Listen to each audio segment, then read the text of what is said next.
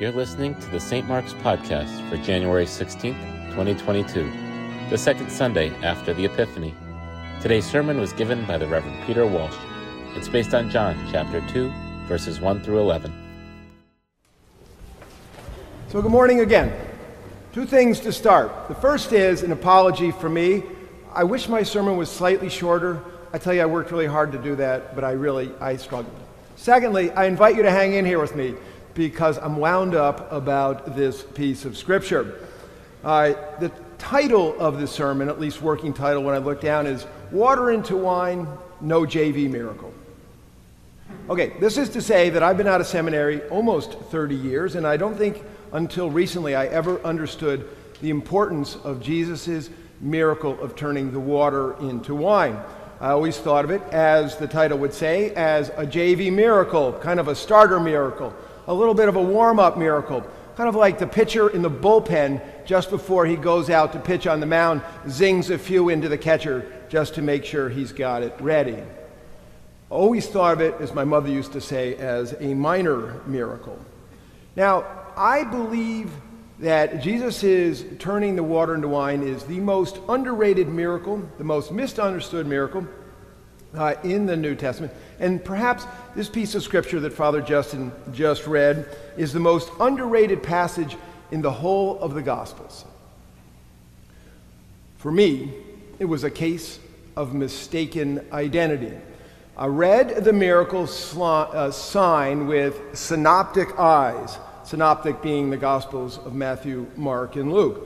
I did not read the story with Johannine glasses, John being the Jesus storyteller that we're listening to this morning. First, I misunderstood the high-key, low-key vibe. And by that I mean my so-called emotional intelligence made me emotional dumb. I judged emotions and not theology. So we all know that in the Synoptic Gospels, there is this sense of awe and excitement and energy and enthusiasm around the marvelous aspects of Jesus' miracles. We have crowds pursuing Jesus, people ripping off roofs in order to drop their friend in so that Jesus can touch him. The demons go into the swine and they run down the hill and they leap off the cliff and they drown themselves. Jesus walks on water. He calms the storm with his hand, and the disciples are utterly dumbfounded. It is awesome. It's some awe. So in John's Gospel, the whole story is told with understated discretion. So take a look at the miracle we just heard. In the miracle at the wedding of Cana of Galilee, the only reaction that we hear about comes from the steward, the sommelier, right? And this is a wow moment for the steward, not because of the miracle, but because of the taste of the wine and the fact that they've kept this wine to the end, right? He has no idea where the wine came from. This is not a revelatory moment for anybody, for the steward at least.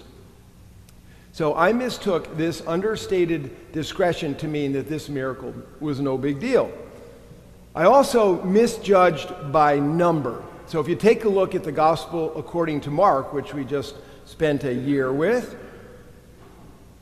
the first 10 chapters, nearly half of those 10 chapters have to do with miracles. That's 200 verses out of 425 verses have something to do with a miracle. And in John's Gospel, there's only 7 miracles. 3 of them are in the Synoptic Gospels. 3 are the same type and could be in the Synoptic Gospels, but only the miracle at the wedding of Cana in Galilee has no parallel in the Synoptic Gospels. It's the most unusual miracle that Jesus does, and I misjudged its uniqueness, since it was only in John and nobody's life was saved. Remember, the raising of Lazarus is only in John, but he raises his dead friend from the dead, so that's clearly a big deal. But I misjudged this as being no big deal. Instead of seeing it as a unique thing to teach, I saw it as a unique thing to kind of cast aside. So I also misjudged the miracle by its location in the gospel, right? Since it's the first of his miracles, and it seems like his mother talks him into it. As I said, I thought it was kind of a warm-up. I always thought of it as fruit taken from the vine too early. It was good, but I bet it would have been really great if she had waited until it was completely ripe. So what I didn't realize is that first matters, right? It's the beginning of chapter 2. It's the beginning of Jesus' public ministry in John. This is a statement miracle. This is not incidental. It's not happenstance. It's not because his mother seemed to talk him into it. This is an announcement miracle. It's a foretaste. It's an opening speech. It's a policy statement. Okay, the problem was I missed the sign, which actually happens to me when I drive fairly regularly. I certainly have no idea what's happening on Google Maps. I miss this all the time.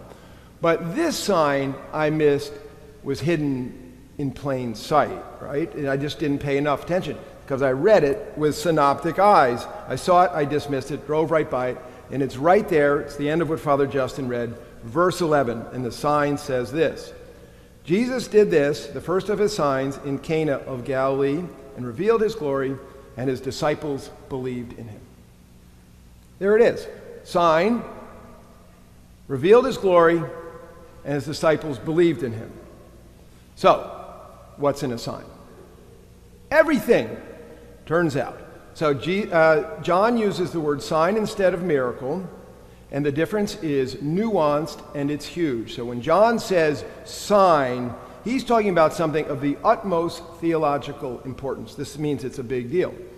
So we all know from the Synoptic Gospels, which is what we listen to most of the time, that miracles are acts of power, almighty power, that break into our playing field, defeating Satan, healing people, bringing in the kingdom of God. That's what miracles are in Matthew, Mark, and Luke.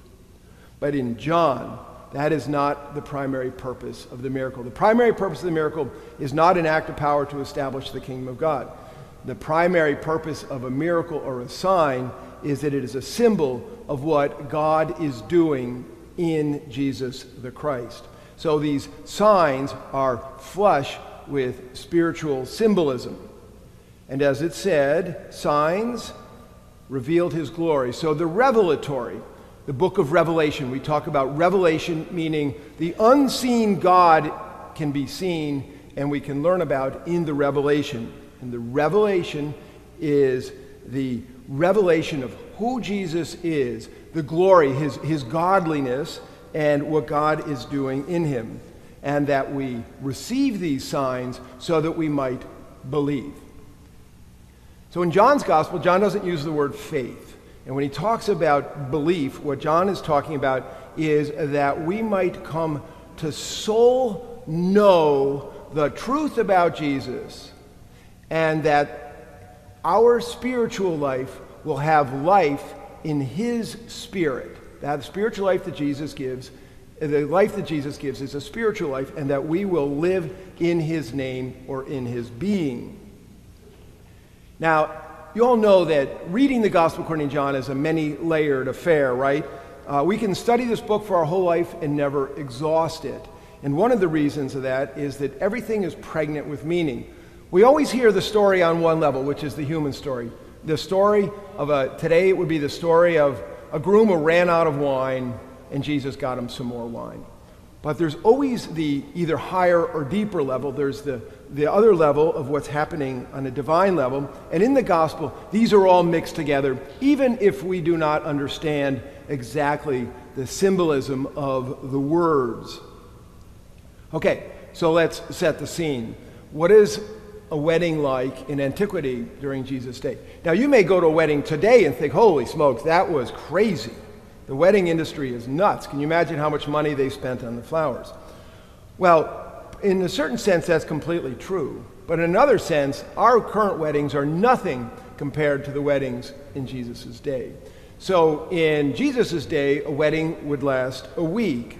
And the bride and the groom did not go on a honeymoon. They stayed home, and everybody stayed in the village and celebrated together. It was a village celebration. Now let's talk about the role of wine. It would not be possible to conceive of a wedding without wine. This is not like having a birthday with no birthday cake and you stick a candle in a piece of meatloaf. This is something far more profound. So wine was, as it is today in Judaism, the symbol of celebration. Wine is the celebration of life. Hey, there's the Lord calling right now. He likes my sermon. Okay, so in the Hebrew Scriptures, wine is symbolic of the presence of God's beatitude, of God's blessing.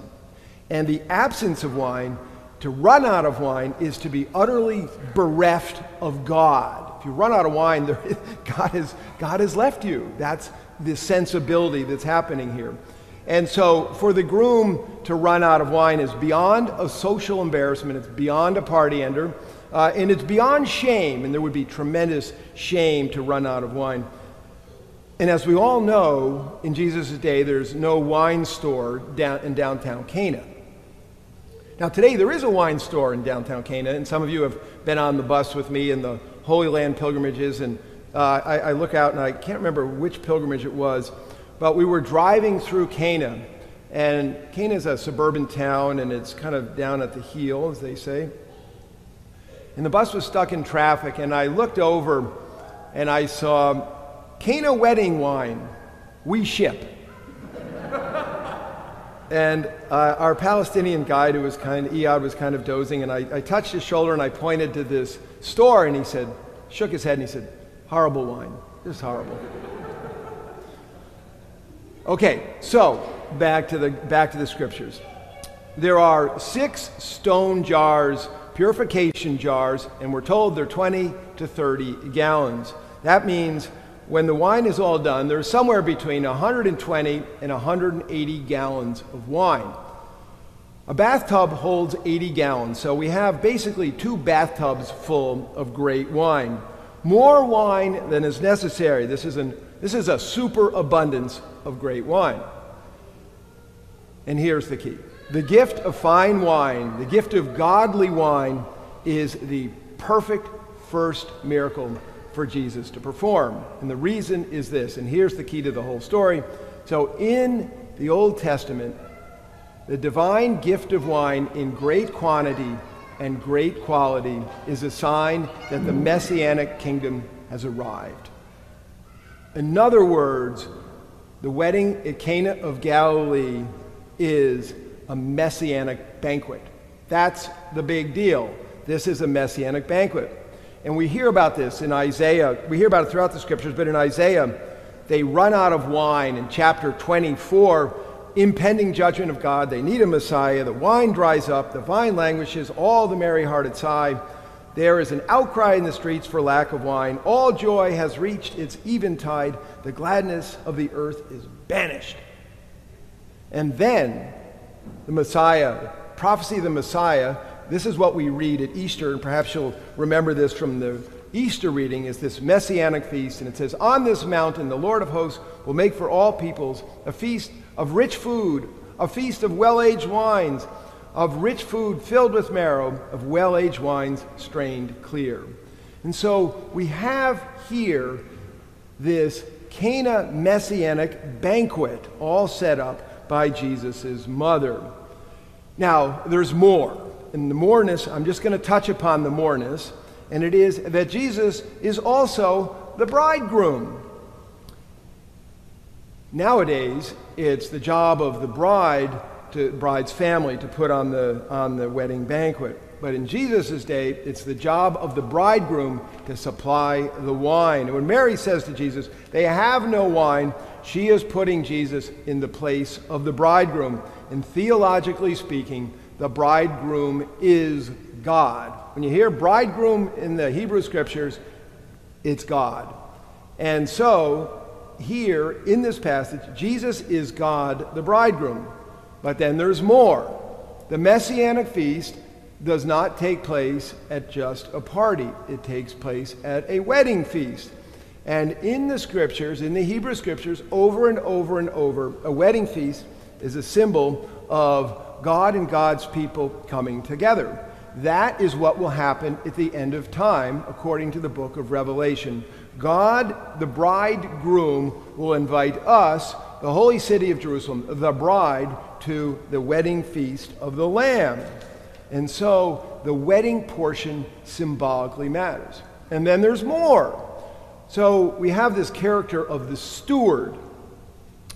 Now, we don't have this at our current weddings, not as they had in antiquity. We now have wedding planners, or 3 wedding planners. I've been to some weddings where you need 3 wedding planners. Man, these babies are complicated. But in the scriptures, as they tried to describe this, yesterday I went to look at different translations of steward, and I got steward, master of the feast, master of ceremonies, ruler of the feast, head waiter, the person in charge, master of the banquet, head man. It is the job of this person to make sure that the party is great. That's the job. And what the scripture is saying is that Jesus is the Lord of the feast. Jesus is the master of the banquet of divine life. He is the steward of divine good times. It is his job to make sure that we celebrate life and being alive. Now, we see this in John's gospel, right? John says in chapter 11, I came, that you might have life and have it more abundantly. At the Last Supper, he says, I tell you these things that my joy may be in you and your joy may be complete. So with all of this good time joy, why is it that so much of Christianity is dour, judgmental, and without joy? And I believe the reason for that is that we read too much of the Jesus story with synoptic eyes, with synoptic story. So the story of Jesus as told in the gospel according to St. Mark is embedded in Matthew and Luke. And so we hear this over and over. And Mark has a different point of view on things. What if the primary way we thought of Jesus was with Johannine eyes? What if our image of Jesus was that he came to bring joy? What if we said that Jesus was a man of fine wine? What if we really believed that God loves an awesome party? The first miracle of the wedding in Cana of Galilee brought joy and laughter and celebration. It extended the party and made it better. Imagine if the story of the wedding at Cana of Galilee was told in Mark or in Matthew or in Luke, where there is awe and wonder and enthusiasm and excitement for the miracles. Imagine if we did not tell this story with understated discretion. We had the same awesomeness. Actually, Rowan Atkinson, Mr. Bean, has a little comic clip of this. When you go home, type in Mr. Bean or Rowan Atkinson, wedding at Cana of Galilee, and it is laugh out loud funny, where he talks about the servants in the kitchen after this miracle, and he says in his English scriptural King James Version, man, this guy is good. I mean, we would celebrate the wedding of Cana of Galilee as an icon of the joy of divine love. It would be an icon in everybody's dining room. At every Christian wedding, we would have a toast to the wedding in Cana of Galilee. Fine wine would be a symbol of our Lord. We would toast Jesus as the provider of joy, the Lord of the spiritual banquet in which our souls and hearts feast upon, right? I believe that when we all die, which is what we are all going to do, we are all going to come before the being of God, God's being, capital L for light, capital L for love, and capital L for life. We are going to come that, and like angels, we will be filled with wonder, love, and praise. And that is exactly what Jesus is trying to tell us. Jonathan Cott, Elizabeth's great friend, who is, hi Jonathan, a Sunday by Sunday, never missed the stream, a Thursday by Thursday, never missed the podcast. After he heard the last podcast about this, which got its title from Father Justin saying, God loves a good party, Jonathan wrote me this text. Did you know in the Sufi tradition, wine is the symbol for God's intoxicating love? The wine cup, the Sufi seeker's heart. The cupbearer, the spiritual guide. So for us, Jesus is the cupbearer. He is the spiritual guide who seeks to provide our hearts with God's intoxicating love. In John, the coming of the Messiah is not a reason for asceticism and denial. It is a reason for joy and for celebration. Jesus brings new life. His coming brings a new creation. It is not dour or sour, pinched or prissy. It's joy and laughter and dancing. It's a celebration of life. On my first weekend, when I should have graduated from college, didn't quite get out when I was supposed to, I went to a wedding. It was at the Four Seasons in Boston. Two of my Jewish friends were getting married. One of them was a hockey player, Julie Starr. Larry's in the back, he knows Julie. She married Jay Duker. I had never been to a wedding, I don't think. I had never been to a Jewish wedding. At a certain point in the wedding, they put the bride and the groom on the chairs, and they danced in a circle while they sang in Hebrew, that song that is, to life, to life, to life. And I looked at the tables, the young men holding the chairs, dancing in a circle, the women dancing in the opposite direction, and the older people holding up their glasses and toasting to life and knocking back the great fine wine that the Starr family clearly bought for the wedding. That is what Jesus is talking about. Jesus is talking about we are lucky to be alive. We are lucky to be living in the life that Jesus brings, in the divine life, and it should be joyous and it should be celebratory. And man, our world needs us because we live in a world that is depressed. So let's grab a hold of it and let's live like a good Jewish wedding.